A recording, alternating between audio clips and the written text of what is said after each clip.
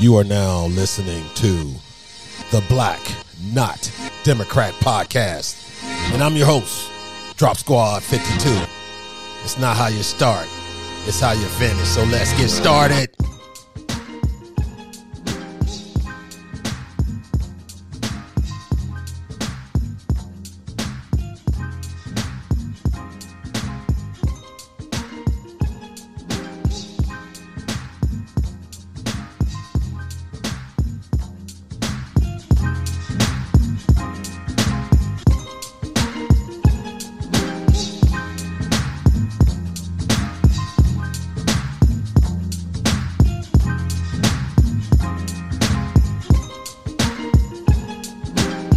That's right, folks.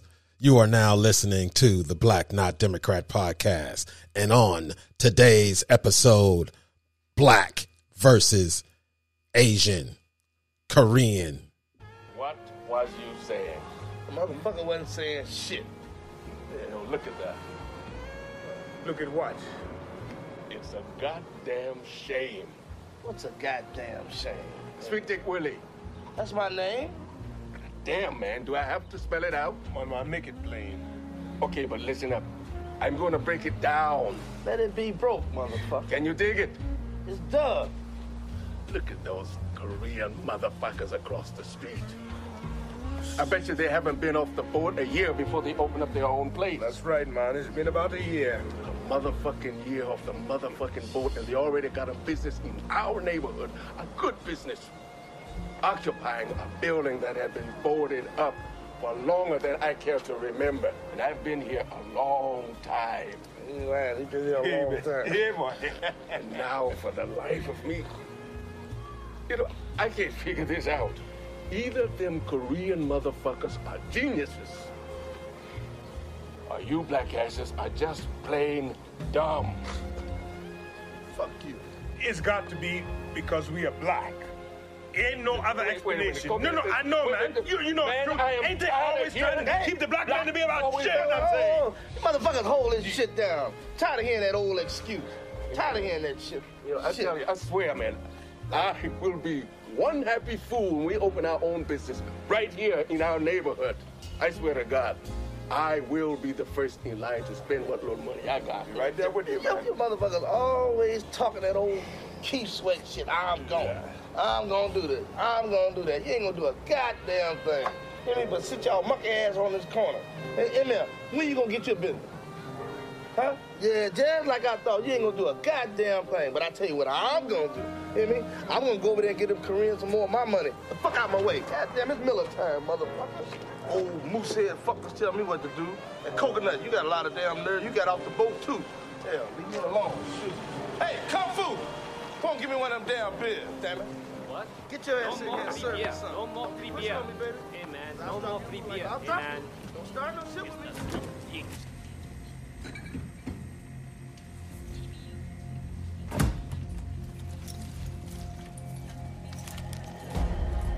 You're trying to steal my orange juice. No, I'm not. You're trying to steal. Bitch, I'm trying to pay for it. You're trying to steal my orange juice.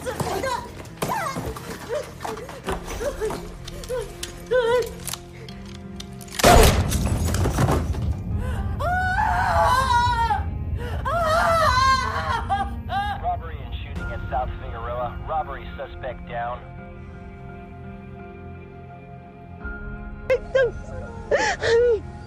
My friends are good Christians. We've been through so much, and to go through this, everything, 22 years down the drain.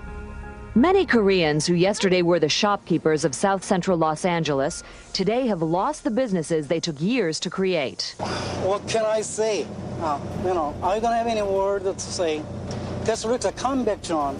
George Huang woke this morning to find his mini mall burnt to the ground.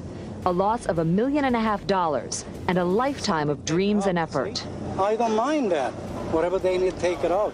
But why they burn out the property? That's my question. 41 Korean businesses in South Central have been torched, dozens looted. In this overwhelmingly black and Hispanic area, Koreans own many of the small businesses. They're insular, they employ their own, they keep to themselves. Blacks say that's the problem. I'm not surprised that the Koreans got targeted because their prices are high, their attitude is wrong, and they just don't seem to have any respect for the black community. You know how it all started? The first thing when a girl got killed from the Oriental. March 16th, 1991. Latasha Harlins, a black teenager, is shot and killed by a Korean store owner, Soon-ja Do. Do is convicted of voluntary manslaughter, but is sentenced only to parole and a small fine. That's right, ladies and gentlemen. You are now listening to the Black Not Democrat podcast. And I am talking about the black versus Asian community who now stand in solidarity because of what happened in Georgia. And believe me, it is necessary that all people stand together in the face of racism and discrimination. Stop the Asian hate. Stop the black hate. Stop all hate. Many Americans call for unity against racism. Stand together to fight anti-Asian hate. We all have a stake in a more inclusive America. But guess what, folks? There's a history with the black community and the Asian Korean community, specifically on the West Coast of America and the city of Los Angeles. Because if we remember, 1991, Latasha Harlins gunned down by a Korean store owner. But my favorite black pundit, former member of Barack Obama's Green Team, Mr. Van Jones. He writes an opinion article in CNN 2 days ago. The headline, Black Asian Solidarity has a long and storied history in America. So I said, Van Jones, I like Van Jones. He's fair and biased, but he's at least fair as a black Democrat. So I'm reading the article, okay? And of course, he talks about what happened in Georgia with the Asian massage parlors and the sex workers inside. Now, as I'm scrolling through the article, I look at his first entry of the history of the black and Asian solidarity in America. The first one is Frederick Douglass advocated for Chinese and Japanese immigration in 1869. Next, during the Philippine-American War, black leaders and soldiers opposed U.S. colonization. Next, African Americans protested against the Vietnam War. Next, the Emergency Detention Act was repealed due to joint black and Japanese American activism from 1967 to 1971. And next, the unlikely bond between Malcolm X and Yuri Kochiyama changed both their perspectives 1963 to 1965. Next, Gray Lee Boggs dedicated 7 decades of her 100-year-long life to revolutionary justice and civil rights from 1915 to 2015. Next, after Vincent Chin's murder, Jesse Jackson joined forces with Asian American activists to demand justice in 1982. Next, Asian Americans support Black Lives Matter 2020. Now, folks, there's no mention of the 90s. No mention of the huge problems in the black community when it came to their Asian brethren. A big, big problem that Van Jones failed to mention that lasted up until now, I guess. Or no, I take that back, up until Black Lives Matter. But let's listen back to the NBC News report how Korean businesses were targeted during the LA riots in 1992.